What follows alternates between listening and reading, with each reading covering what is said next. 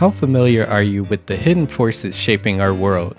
Learn about the spaces you occupy every day with Spaces Podcast, a journey through the design, construction, and the impact of our evolving environments. Hi, I'm Demetrius Lynch, host of Spaces, and I'm thrilled to take you on a ride through the intersections of environment, politics, culture, and economy.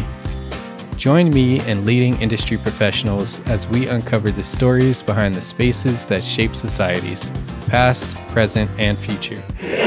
Today, there's a certain amount of cynicism and kind of general malaise. Maybe many practices should come together and think about common goals, solving some of the major issues of the day. If I'm not mistaken, am I seeing like a wallpaper that is imitating books in some places? Yeah, I have to say now we are in peace with this. But Subscribe now by following the link in the show notes, and let's unravel the secrets of our built world together. Spaces Podcast. Go beyond the everyday because spaces shape society.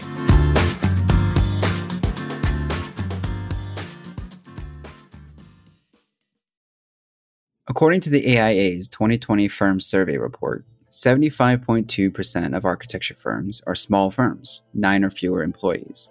However, small firms only make up 18% of total staffing and 12.8% of total revenue. You've likely not heard of many, if any, of these firms. Most architecture firms don't get work by being well known. Their work comes through their network of personal contacts and active networking efforts. Therein lies another challenge of launching a business while navigating the demands of a day job. I'm Jeffrey Lee, and this is Emerging, a Gable Media podcast. I don't want to drag you guys into this. I don't believe in pro bono work, but when it comes to family, I'll make that exception, but I don't want you guys to be bound to that in any way. I saw this on LinkedIn the other day, and this guy was like, oh, your first thing you have to worry about is your brand. That is such horse. I'm sorry, but that is just, it's wrong. The first thing you have to figure out is how you're generating revenue. This is the podcast where you'll hear what it's really like to start a new architecture firm. In our previous episode, we explored the building blocks of a financially healthy company. If you haven't listened to that episode, I encourage you to go back and listen to all the episodes to hear the full, unfiltered story behind our journey to start an architecture firm. In today's episode, we'll discuss the revenue side, how to get work. If you choose to follow a similar path to ours, you have to understand that starting a business while employed is an uphill battle, one that entails a lot of compromises. Starting a business while employed is very challenging. A lot of nights, weekends, the already little time we have to ourselves, we have to dedicate another portion of that to business. But it's definitely something we've all committed to do. We were serious about starting this thing since we've been kind of dancing around it for a while. So yeah, we decided to do it, and it's definitely kicking our asses. Sometimes it's a little easier. It's ebbs and flows for sure. There's a lot of challenges that come with it. Obviously, being able to dedicate as much time to it as we want to can be challenging. Yeah, I think it also ties to your personal schedule a lot. Like whether you're a morning person or an evening person, that's the time that becomes dedicated to your side hustle, so they say. So finding that dedicated time, for me, it's super early in the morning when I have fresh energy. But then also, it bleeds into Saturday, and Sunday is the day that we're all available to meet. So that's both of our weekends, at least doing a little bit of lead up work, and then Sunday getting together as a group. So it quickly, you can realize, oh my God, it's been 6 months and I haven't had a day off from work or a full day where I haven't touched work. And it's you don't really necessarily realize once you're in the flow of it, but it definitely can have the tendency to lead to complete exhaustion and burnout, and it's rightfully so when you step back and realize it's been six months or so without a day off. We're really making this sound fun.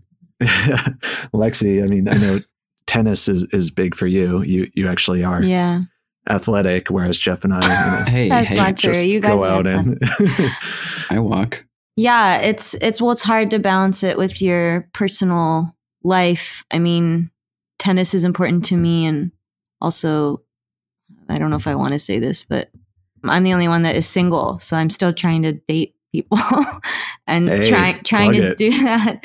Well, just, it's having personal time on like a Saturday evening especially when we were mid some of the competition we most recently did. It's like, it's really challenging because I know that I have to wake up Sunday morning by 8 a.m. or whatever, and it makes it difficult to do some of those other things. And so we definitely have tried to figure out, okay, maybe we have a more extensive period of a few months where we're really pushing, and then we sort of take a little, we're not pausing fully, but we sort of take a little bit of a break so that we kind of can reset, because having more energy and more dedicated time to be consistent in the long term is going to, I think is going to be beneficial for us. And it also helps us when we're actually doing work together, that we have the energy to do so. So if we just did the whole year every day, we won't make it.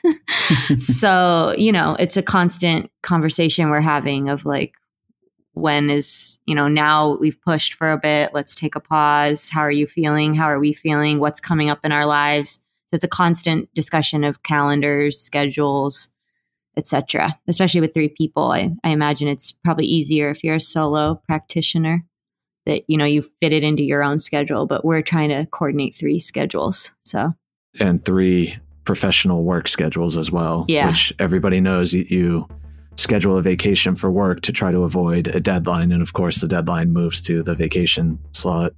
But I think that's a benefit of having 3 people. Yeah. When one of us is on a professional deadline, sometimes they coincide with competitions that we're doing, and that person just kind of front loads a little bit more and then has to kind of hand off to the other 2 to carry through while they're on a deadline. So that's definitely a benefit of having 3 of us while maintaining full-time jobs. At this point of our journey, we continued our participation in competitions to build out our portfolio as opposed to finding commissioned work.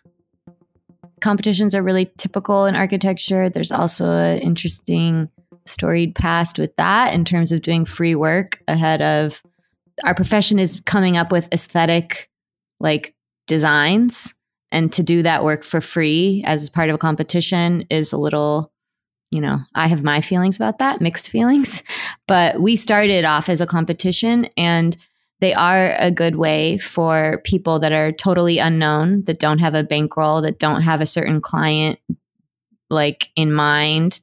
It's approachable as people that aren't like, we don't have any friends or etc. that are like built in, I'm starting this business, build us a brick and mortar shop, or, so a competition is relatively easily approached. And so we started that way. And I think it just kind of has rolled into like thinking about it that way. And we're also trying to reframe now how maybe we pull back from that, because it is a lot of time and energy, and that is maybe not always paid off in the same manner in the long term. I think there's a few other things specific to us as well. Like, I remember when we first put our website together, we just basically had a bunch of little exhibition installation type work. And we want to start an architecture office, and professionally in our 9-to-5s, we've worked on some massive projects, like 9 to huge, 7, large scale. Yeah. 9 to 10, 9 to 12. Yeah. But we've worked on some incredibly complex and large scale projects, but because of how the industry is set up, we're not allowed to share any of that due to either NDAs or copyright. We can't advertise any of the work that we've actually been a part of as part of our website. So I remember when we set up our website, we took a step back, and it's like, there's not a building on here. It was very conscious that we were like, well, I think we need to kind of spend a year doing selective competitions. And a lot of the competitions we always look for ones that have a potential, or we try to, that have a potential to result in a built either installation or some type of built piece. So a lot of times we'll go after smaller kind of fabrication based competitions. We look for competitions that don't have a cost of entry, that are sponsored by some other, organizations, so that we don't have to pay to participate, which is another ethical dilemma. And I think the other benefit of competitions is that it gave us the opportunity to test out workflows and streamline what is working and what's not working. And it also gave us the opportunity to be more experimental, which is something we're interested in and research-based. So we're able to kind of test things that are ideas that we have without the implication of, being too crazy for a client. That said, would much rather be working with a client. While the income would have been nice, actively seeking commissioned work initially wasn't a priority. Yeah, we were concerned about the time. What if we went up to something and then had to immediately dedicate? So I don't know. I don't think we really did look for any commissioned work at the beginning, right? But we were having conversations. Like, I know a friend reached out to me about a house. I know through doing the Warm Wishes competition, we were connected with Emily Blumfeld at Via Partnership, who then approached us with the opportunity to go in on an RFP. I think it was like, we were having the conversations. It's always a struggle to find a client, but I think we also didn't really know the process to find RFPs or anything of that nature. I mean, we also wanted to do, like what Chris is saying, when we were building out a website, like we wanted to be able to show a house. And so because we thought, that's something that is, a good entry point for a lot of small offices, standalone residential. But we didn't have anything on the website that would maybe show what we could do or design for somebody that might want that. So we found a modular home competition and went after that as like a point of reference. So then, if people want to talk to us about that, we have a little something to show that's like, well, we can do this. Like, I think so. Some of those decisions are made off of that. And then to his other point, like they're also great networking opportunities we found out, because if we partner with some of these other people that are, maybe we partnered with an artist. Nancy Novacek. Yeah. And then, it's a great person to maybe reach out to in the future. So they're good networking, and they're also good marketing options, because we really didn't have any information out there about ourselves, but we have a few little publication type things now that just show that we're active, that we're serious, that we're, professional people that are, passionate about this. We like doing this, we're doing this in our free time.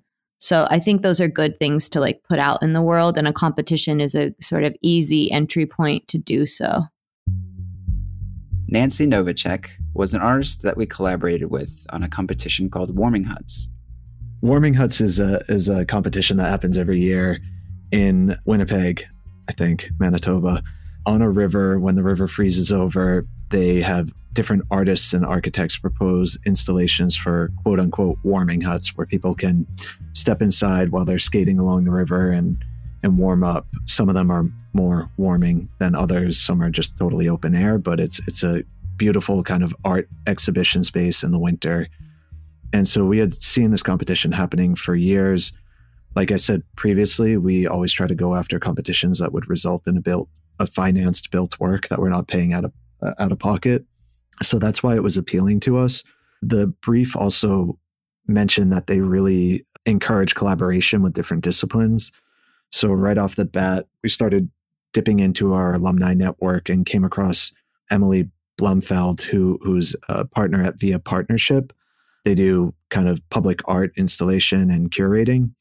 And just through connecting with her, she was able to kind of hear about the prompt and help us find a perfect artist. And that was Nancy Novacek. And she was local. So this competition gave us an opportunity to test collaborating with third parties. Again, in our 9-to-5 job, we all have to handle coordination with different trades.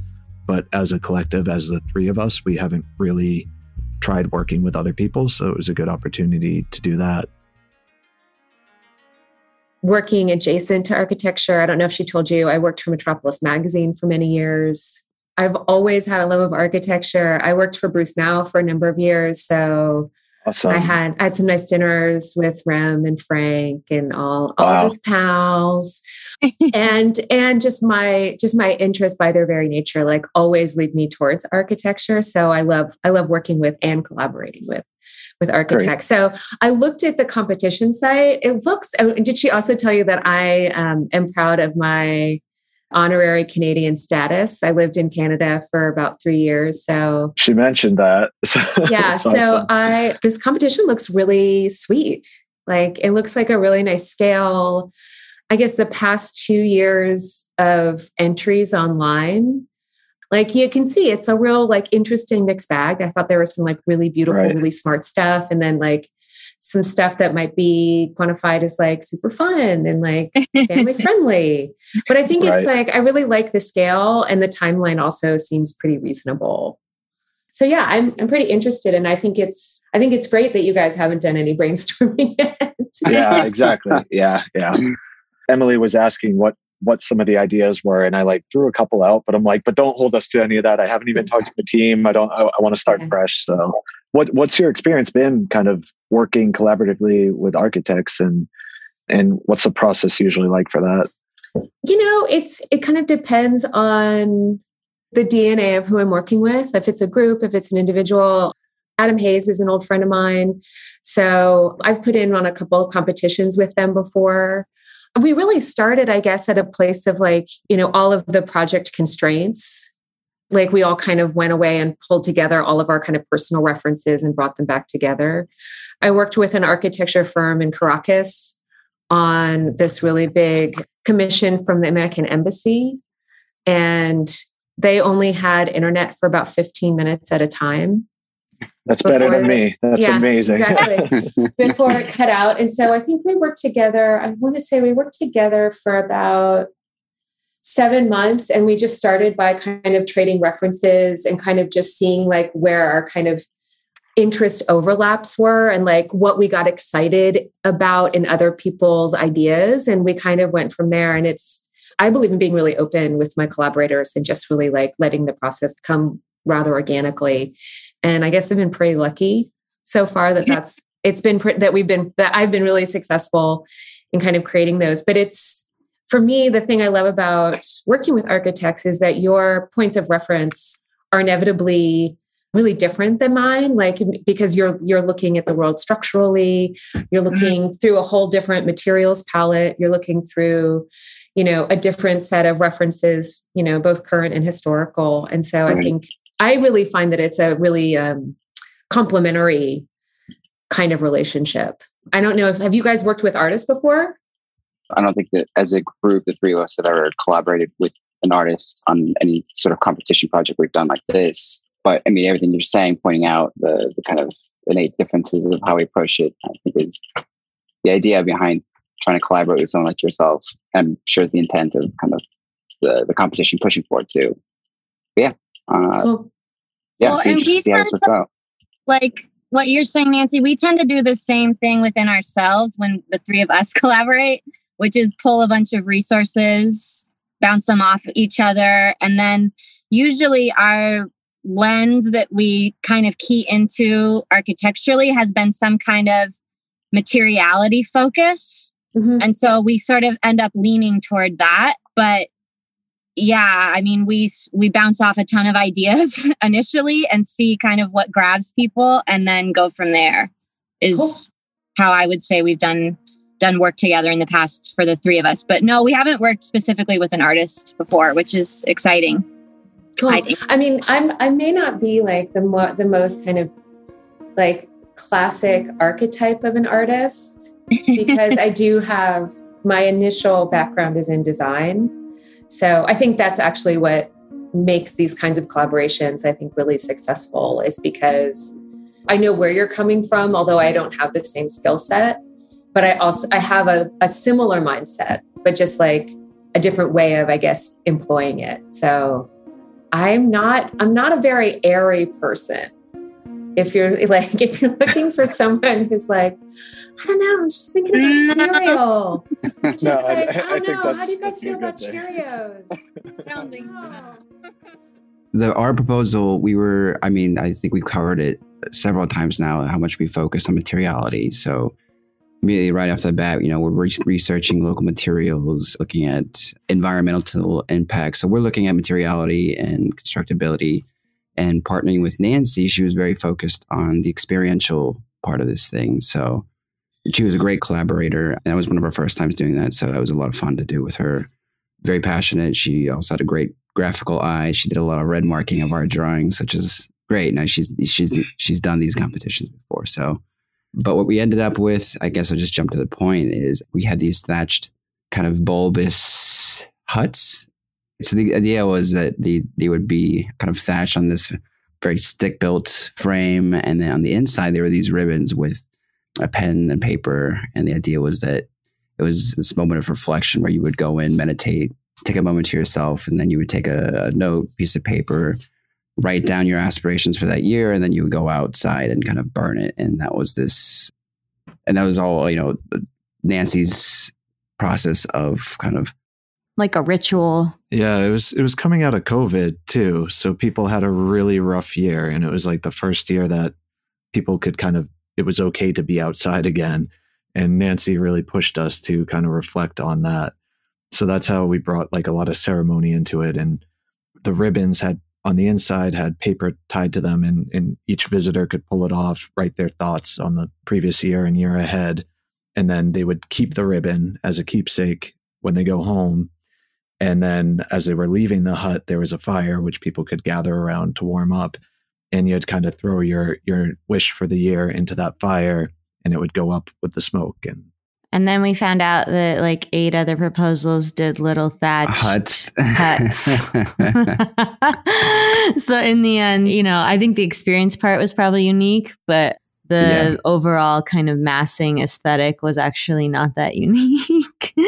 And so unfortunately we didn't place in that or anything, but it was a really great learning experience to work with someone else for sure. Yeah, I don't think we had, our other work, you don't engage with it so intimately. So to have that element, have the architecture to try to speak to that was a lot of fun. Later that year, we had an opportunity to add real work to our portfolio, which we referred to as Lily Lane. It was my sister and brother-in-law who have a growing family and live in a Garrison Colonial House outside Boston.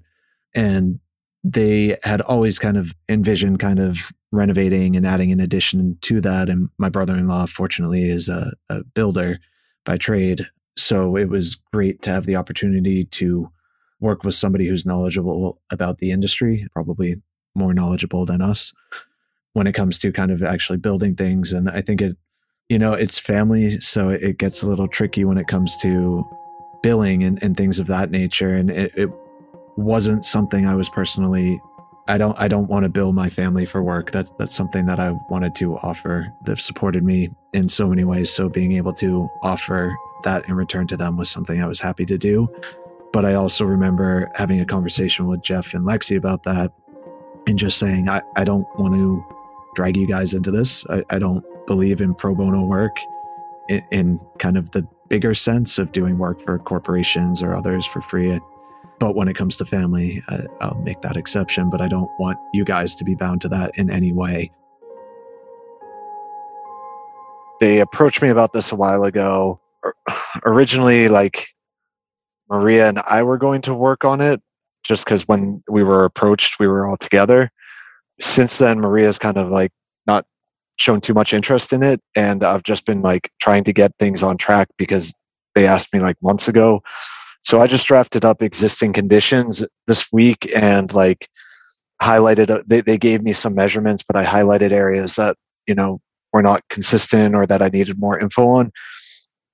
But I was kind of hesitant to bring it back to this group because it's not something I feel like I can charge them for.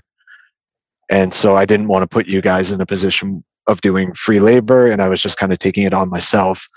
At the same time, it's an opportunity for us to learn and go through this process as a group on a project, a little more substantial potentially. So do you have initial thoughts regarding that? I don't know the scope of the work, obviously, and what they're looking for, but I wouldn't be opposed to doing it. it's an addition. It's like 2-story addition, so it is like potentially substantial. My brother-in-law is a builder, so he would be. Yeah, that's what I was remembering. He's the contractor on it. Right. He'd be handling that and like filing and all that kind of stuff. So he kind of knows the in and outs, which would lessen our burden. And also he seems like they don't really need much to get permitted because it's like a small town in Massachusetts. But at the same time, it's going to require drawing some stuff up, and so we can continue to talk about it. Yeah, not working with your brother-in-law who's already handling that makes it actually way easier. The certifying and all that stuff, and we won't have to self-certify anything, so that'd be good. We'll probably make it a lot easier too. Right.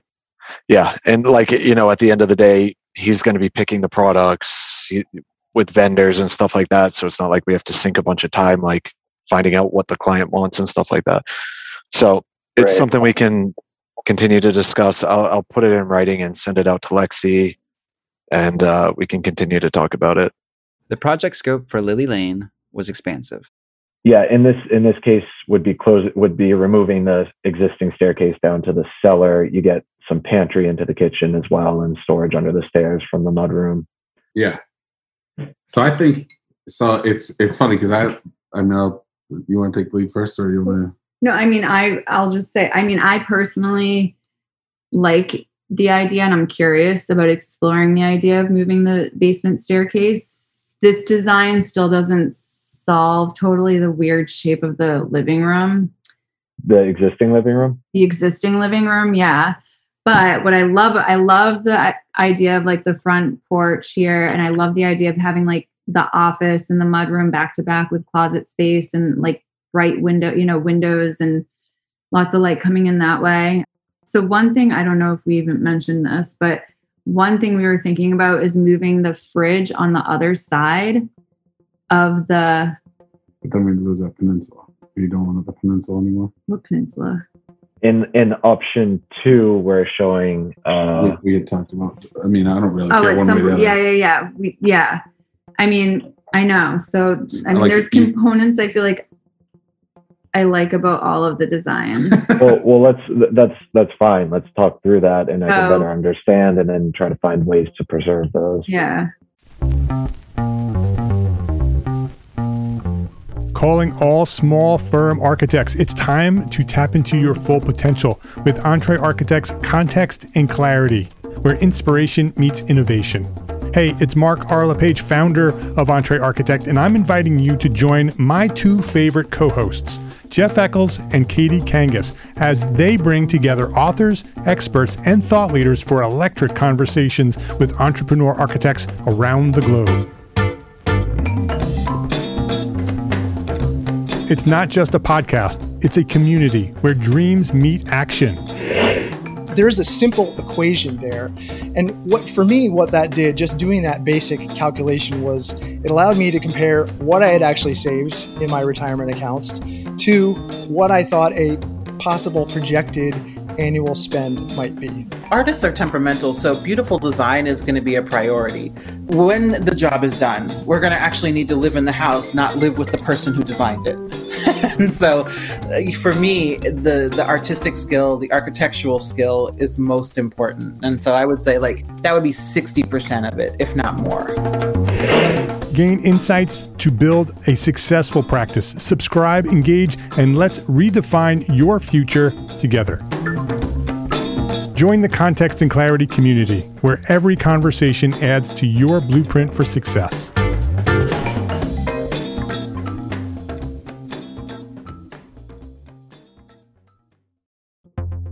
It was an addition and a renovation, so it basically doubled the square footage of the house. They already had a finished basement, so we didn't have to touch that, but we added an unfinished basement for storage and tools. Upstairs, we added kind of a new entry point, new front porch, open living room. We found a really creative way to deal with a very tricky and steep staircase that had very low head clearance at the basement level below. Our proposal uses a steel plate, which allows you to keep a really thin profile and also open up the floor in between rooms at the stair. So that was really great in achieving kind of an open flow that the family wanted. Added an all new living room, back terrace, back deck, redid the kitchen. The back terrace was interesting too, because there was like a level change. Yeah. There was a lot of grading change, surprisingly. And also there was a staircase exactly where we wouldn't want it going down to the basement. And we were able to kind of figure out how to get that off to the side of the house without interfering with a setback. But also the scope was kind of like concept schematic level, with some detailing ideas for how to get these things achieved. But it wasn't like a full on, like we are totally legally liability wise, like involved in the documentation set. So it was a good like entry point to learning how to do that kind of process, but then also like not needing to have all the infrastructure on our end in place to like carry it fully through. Yeah. The lumber yard did the framing plans for us. So, I mean, there it was, the due diligence was done, but it gave us the benefit of not having to stamp anything, which was good. We didn't have to take on that liability. Working through this project exposed a lot that we needed to develop as a business. It was another one where we definitely realized we need to improve our workflow when we're doing these projects because we didn't have a lot of the Rhino templates set up. So I was kind of hacking things together, working on it off and on, and ended it up taking a lot of time. And we just didn't really have the systems in place where we could collaborate on a project like that. Revit is a software that we all use in our offices. It's just incredibly cost prohibitive for a startup firm.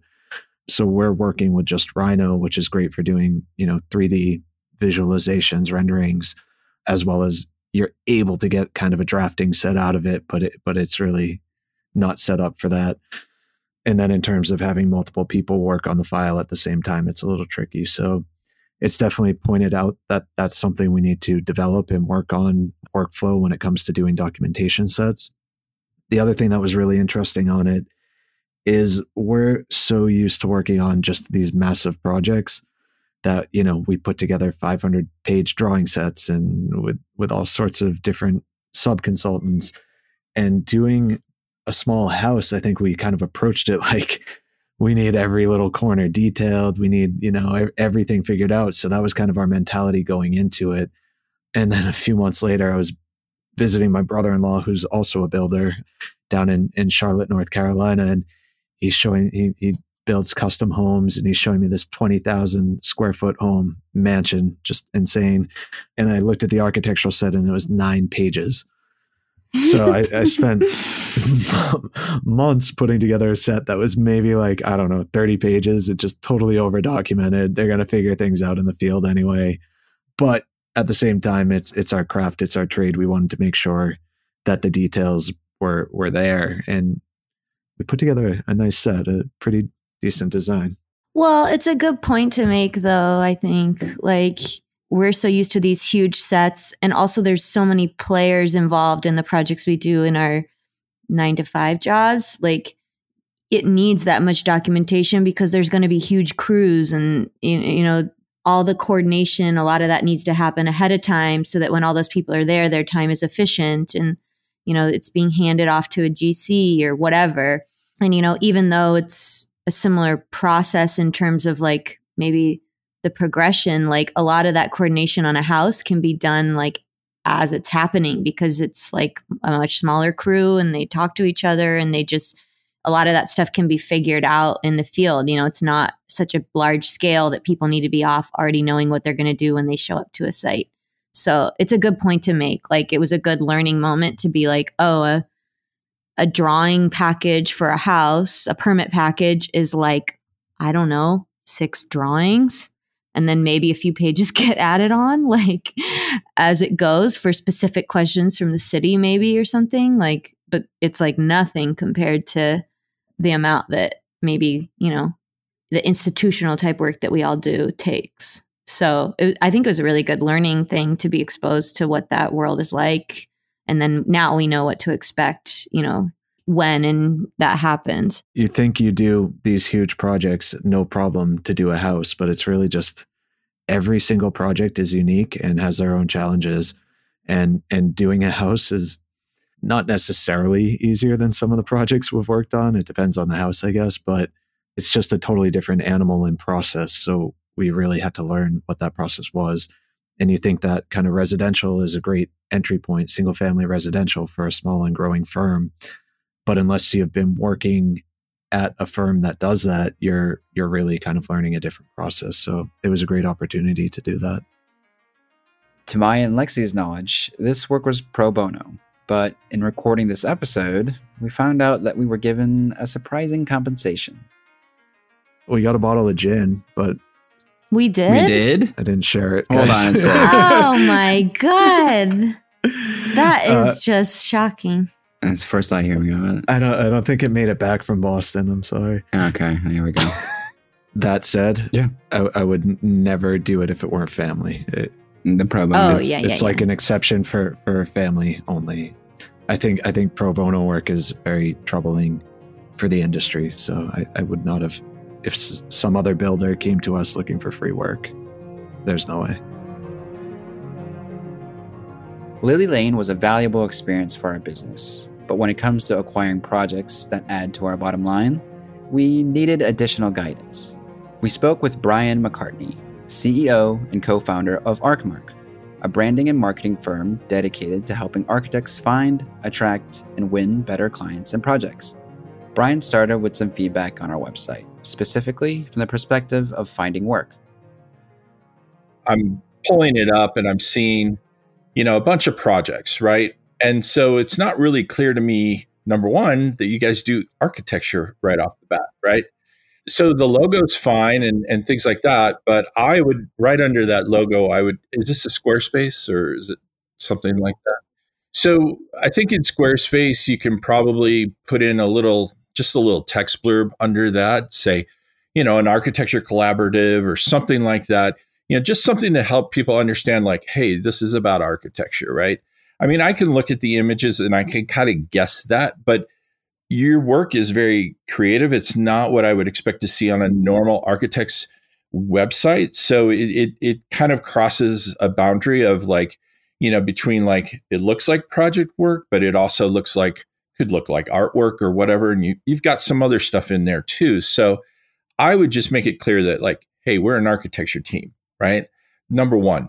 Second, personally, for me, I'd rather see on the homepage, when I go to the homepage, rather than just a grid of projects that don't really have any context, I'd rather see kind of like a, hey, welcome to the site kind of page where we maybe say a little bit about what our aims are or who we're trying to talk to. So make it clear who your client is and who you want your client to be, at least in this case. And, what you think you can do for them, what kind of unique skills or capabilities you might be able to bring to a project for a client. I don't know if you're familiar with Donald Miller. He's an author. He wrote this book called Story Brand. And he recommends that there's 3 questions your homepage should answer, right? Number 1, it's what you do. Number 2, it's who you do it for and why they should give a shit. And then number 3, it's what do they need to do next to get the ball rolling, right? So it's like a call to action, hey, you want to talk to us? Sure. Schedule a meeting, whatever it might be. Now, in your case, because you're still working for other firms and things like that, you might just want to have a really, like a form or something like that where you can collect some information. But just having a page that will kind of help people understand, hey, we are architects.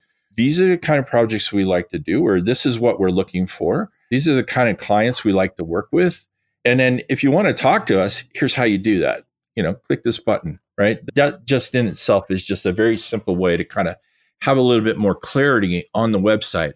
I actually like the projects. It looks cool and you do some really creative stuff, So I would keep this page. I would just make an official homepage, right? And what else you put on there, that can vary. When we do a website for a client, we typically we'll have a scrolling page that it'll give you kind of an idea of what you can expect to find in other areas, little teasers of what else is on the site. You've got research, there's objects, there's about us, there's, working with us, news, all that. Like you could have little snippets just to say like, oh, you're looking for this kind of stuff, it's over here, right? It's the mall directory map basically of your website, right? One thing I recommend, and this is just me as a marketer, putting your social icons in the top right is just an invitation to get people to go, oh yeah, I'm bored, I'm going to go to Instagram and never come back to your website. So I put those always somewhere else. Like I usually put them in the footer. So yeah, you can follow us on Instagram. We love that. But I always want people to come back to my website because that's the best place to capture an email. That's where I would go next. Like once you get the simple stuff figured out, then you can get fancy and maybe have a download of some sort. Like there's all kinds of things like checklists and ebook guides and things like that. That's later. But I would say that the social icons, when you put them right there at the top, it's tempting. And a lot of people just go, oh yeah, I'm out of here. Right. The other thing I'm missing at the top, it says work with us. For me, I think most people are more accustomed to seeing like contact us, and they associate that with a page where you would have maybe a contact form and then also like your business address or your location. So work with us is, to me, that's more like a more specific type of form. So you might want both. There might be one that's a more detailed work with us form where you could actually have like a project inquiry form where that you gather more information. And then maybe like a contact us form where people can see where you are. It's very important, though, to make sure that people can see where you are. I have seen so many websites where architecture firm websites where I go, I can't find an address. I have no idea where these people are located, right? Yeah, it's annoying. While we currently lack the built work as a firm to appropriately display our expertise, Brian shared his insights on ways to generate content, driving traffic to our site and ranking in search results. You have to use what you have, and you have to use it intelligently. So if you guys are taking on projects, like if you're doing a family project, if you're doing a competition or whatever, document everything. Keep everything. Sketches, napkins, whatever whatever it is you're doing. Use that. Use it as, it can be window dressing for all I care, but use it. Do something with it creatively. It just shows a presence and a mindfulness about your work, a level of detail that most people aren't showing, because what most people show is, oh, here's my finished project, right? They don't show all the messy crap that goes along with it. But I'll be honest, when we build sites, the portfolios aren't the first thing that people look at. We have a client, we did a diary of of a big project they were doing. That page got more traffic than any other page on their website for the entire year that they were doing that project, because everybody was coming back like, oh, what happened? Every 2 weeks we posted new photos of that project. And they were like, wow, this is so cool. We're going to get to see this, They wanted to see that development. People love that. They want to see the process. They want to see how the sauce is made. So don't underestimate the power of showing the process of creation. People love it. He also discussed SEO, even introducing his clients to the power of AI-driven content creation, a game-changing tool for busy professionals. I have a coaching group that I work with, and these are all like, they're busy architects. They don't have time to write, but they don't want to pay me to do it. So I said, okay, great. I'll coach you and you guys can figure it out. But I'm helping them figure out how to use ChatGPT to help them write articles. Now, it's not writing the articles, but it is helping them write the article. So the thing here is that there are tools out there that can help you minimize the time and effort that you put into things.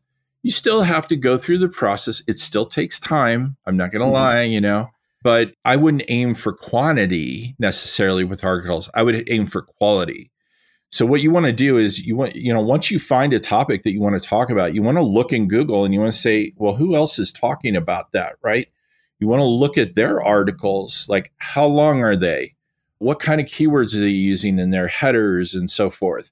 And there are tools actually that can help you do this. Even ChatGPT can help you do this. You can like analyze these articles. You use the WebPilot plugin if you have the paid version, and it'll actually go through and it can analyze those and kind of break down what are the key things and why are these articles ranking. So once you know that information, then you can kind of like reverse engineer and say, well, okay, if we created an article that kind of did this, we could probably outrank those articles. There is a way of kind of out engineering other articles, so to speak, gamifying it, so to speak. It's a different approach, and I think it's becoming more popular, but most of the architects I talk to have no idea about this, and maybe they will now, but nobody's really using this to any fully extent. We also asked Brian about the dilemma of how to share our expertise in design work without violating past employer NDAs. I think that you're going to have to be creative about that a little bit. So, if you want to talk about a specific project, then yes, I think it kind of creates a little bit of a disconnect. Now, if you want to generalize it a little bit and talk about it more conceptually from a more general approach to without mentioning the specifics of the project, maybe, then that might give you some leeway to bring in some other visual elements or things like that might be able to help you illustrate some of what you're talking about. I just did an article for Enscape, right? The whole thing was about, well, should architects use renderings? Well, yeah, you should, because if you don't have finished photos, what else do you have, right? And the other part of that too is that sometimes with renderings, you can create views and scenarios that show things that you can't do with photography, right? You can't show like what the place is going to look like in winter, summer, spring, and fall, unless you're sending a photographer out there 4 times a year, which nobody's doing that. You can get creative with it. Now, obviously, you can't do that with your building models or whatever that your work projects, but maybe you can create a different scenario or an avatar type of project that allows you to kind of speak about what you want to speak about, but not going into the details of what you specifically did. That's what occurs to me. Because like I had the same problem as a graphic designer. When I was younger, I was doing graphic design, and a lot of my clients were like, no, you're not putting that in your portfolio. I'm like, oh, okay. Well, I just did this big project and, I can't show it in my book. What the hell? Basically, what I would do is I would just redesign the project with a fake client and show the work in my book.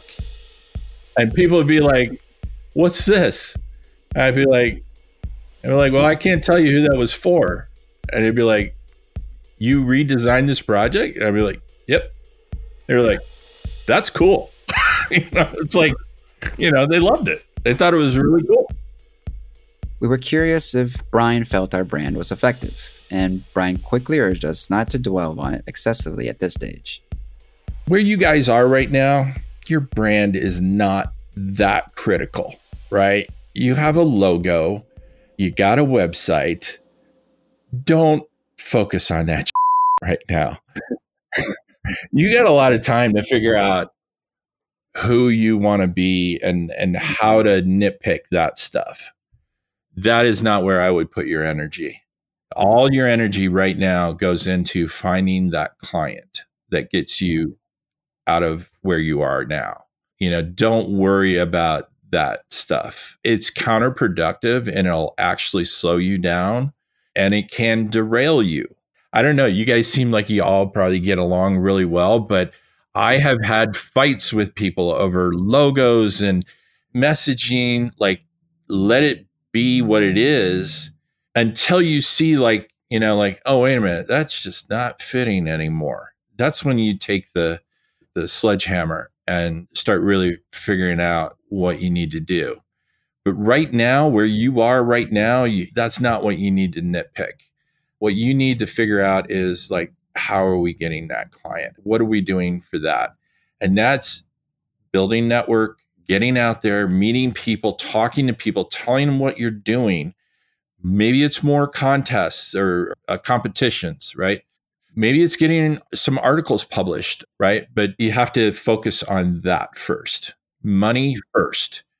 I saw this on LinkedIn the other day, and this guy was like, oh, your first thing you have to worry about is your brand. That is such horse. I'm sorry, but that is just, it's wrong. The first thing you have to figure out is how you're generating revenue, because nothing matters if you can't generate revenue. That is just the sad truth of it. So start with revenue, then worry about like how you keep clients happy and how you deliver. Then worry about like, not after the project, but during that project, worry about like, where's the next project coming from, right? Don't let that slip, because that's you have to think about it. And there's three of you. So you can kind of, you can do a balancing act and help each other with that, right? But don't sweat that stuff right now. Brian stressed the art of networking as a primary focus. I think one of the things that I would be thinking about is how you can collectively use the contacts that you already have. I wouldn't necessarily focus on the people that you're interfacing as a result of work, right? But maybe think about some of your other former classmates, other colleagues that maybe you've worked with in the past. I don't know if you guys are involved in your local AIA chapters, but people there. There's also other organizations you can get involved in, like it gets more in the builder side, but NAHB, National Association of Home Builders, there's BIA, Builders Institute of America, or something like that. There's other networking opportunities that would certainly fall outside the bounds of what you're doing in your day jobs, that they might be able to present opportunities to you that could help you start moving towards getting some work. But obviously you got to navigate that. You got to understand, like, what are my boundaries and where am I stepping on the line, right? The best thing that I think you can do, even as a digital marketer, I'm always going to say, build your network.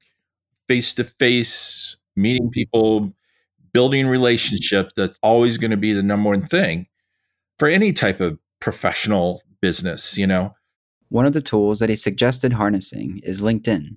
I see a lot of architects focusing on Instagram and social media. That's fine and all. And I think a lot of other architects are probably going to see that, but I don't know that your future clients are necessarily going to see that. Where I think you should probably be spending the effort on social media is building your network, and the best place to do that as a professional is on LinkedIn. That's a perfect place to talk about the kind of stuff that you want to talk about, right? Share your knowledge, your experiments, your ideas. It'll still get out to other architects, but it'll also be seen if you grow your network beyond just architecture. You start reaching out to builders and, building material suppliers and anybody else in the industry that you want to connect with, software makers, whatever. Start connecting with those kind of people, and you're sharing this stuff. That's a great way to kind of expand your network as well. Don't just think in terms of face-to-face. And also, when you are networking face-to-face, use LinkedIn to connect with people and continue that conversation online. That's a perfect marriage, because if you are sharing content on LinkedIn and you're networking in person and you're connecting with those people, when they connect with you, they're going to be seeing that content and they're going to be like, wow, this person's really interesting. It's really cool what they're doing. Right? So it's a nice way to kind of shortcut things. Brian offered invaluable guidance for our next steps to landing our first project as a firm. This multi-pronged content marketing and networking approach could propel us forward. Before we wrap up, I wanted to give a special thank you to Brian McCartney, CEO and co-founder of ArcMark. If you found Brian's insights helpful, he has a number of free resources that we've linked to in our show notes. You can also sign up for his waitlist for his new Firm Forward Mastermind Mentoring Program, helping architecture firm owners make the most of their firms through strategic planning, goal setting, accountability, and training. Click the link in our show notes or visit arcmark.co/firm-forward to get on the list. As we continue to work towards acquiring our first paying project, our experience thus far has illuminated a roadmap for us going forward and takeaways to share with you on your journey. I mean, we have learned that we need to do a lot of networking, and so that's something that we've been working on this year. We focused a lot like heavy on competitions because that's sort of what we knew. And so now we're trying to shift gears and do some networking and tackle different industries and point people and that kind of thing. So, you know, it's ever evolving. And I think our approach has been, well, we just try something, we go for it, and then we try something else and see kind of what sticks. So I don't know if that's the best approach, but that's what we've been doing. Yeah, I mean, coming off of those longer competitions, I don't know if this is the right advice or if anyone should listen to me, but, you know, like we learned that with a competition, you know, it's a risk and you don't want to invest too much time, right? I mean, we had obviously the business going on and had plenty to do on that end, but we learned that if we're going to keep doing competitions, we have to learn how to kind of make decisions very quickly and move very quickly. And I think, I don't know, just be more thoughtful if you're going to do these competitions about, you know, how much time you end up investing in it versus how much time you want to put into actually getting a client or something that pays. Well, not get hung up, right? I think what you're saying is like we used to get really hung up on like designing, and like that thing is not going to be the last thing you ever design. You don't have to put every single design dream into one project. And so, yeah, making quicker, more efficient decisions to get through that one and then see what you learn from that and then take those to the next. So on the overarching topic of finding work, I think what's unique to our practice is that we realized we needed to build the portfolio as part of finding work, which is what led us down that competition route. I think if you're fortunate enough where you have personal built projects already under your belt that you can use as part of your portfolio, then you probably don't have to go the competition route. If you're going the competition route, find competitions that you kind of have a good sense of how many people might be entering. So don't go after the ones that don't share that information. Go after ones that will provide a substantial reward or outcome, whether it's built or good prize money, because that will help you get your business off the ground as well. Publications too. Publications, if you can get published, that's great. But yeah, I think as Lexi hit on earlier, competitions are ethically questionable, and it's not something we want to promote as a means of getting work or income, because you're not going to pay the bills off competitions. You know, the hit rate is pretty low. You're competing against hundreds of other teams sometimes. And then the decisions are, I don't know, sometimes they feel arbitrary, where we've had a few where we felt great. And then you see what was selected by the judges and you're like, well, why weren't we selected? Ours seemed better without saying that. But I mean, there are so many good entries, I think is a point, you know, not just ours.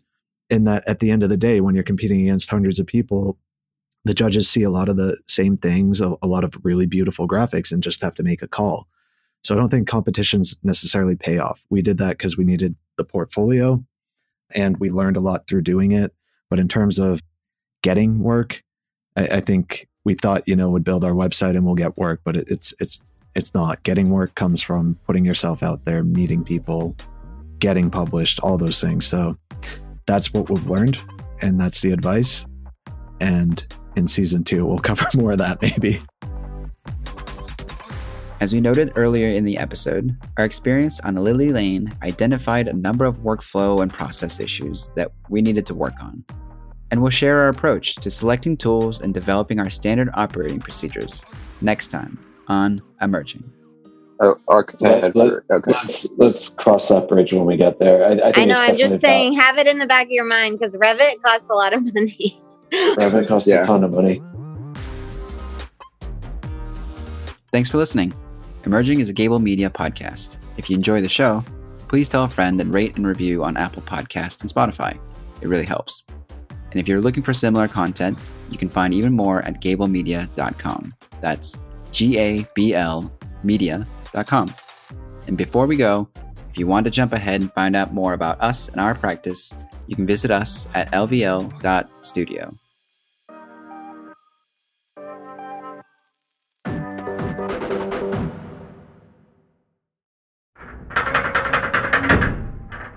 From historic homes to modern architecture, brick is one of the most popular building materials around the world. how to allow the house to bridge the gap between the history of the site, the approachability of this kind of architecture in this kind of neighborhood, and the sort of nostalgia of materiality for the client's past, right? And Brick really started to provide an answer for that. Hi, I'm Doug Patt, and this is Design Vault. There aren't many materials that easily blend with any style and context, but brick does just that. I've seen some extraordinary work with brick, so when Glengarry approached me about hosting this podcast, I couldn't say no. Typically, Tudor-style houses from outside are just stunningly gorgeous piece of structure, and when you go in, it's just sad, dark. And that is not going to happen with my approach to design. I speak with industry leaders and share inspiring stories behind their work and ingenious design. You'll see brick that's fashioned into basket weave patterns, sawtooth patterns. What's known in England as diapering. Doesn't sound like you knew them per se, right? They found you through relationships that you had with other... Well, wait, Doug, there's more. Okay. We'll go behind the scenes to understand process and even the inspiration that sparked the design. You know, I think we were inspired by all the factory buildings in Dumbo. I mean, that is the kind of period of significance, that early American factory building. Design Vault by Glengarry. Visit glengarry.com/design-vault or search for Design Vault wherever you get your podcasts and subscribe now to stretch your imagination.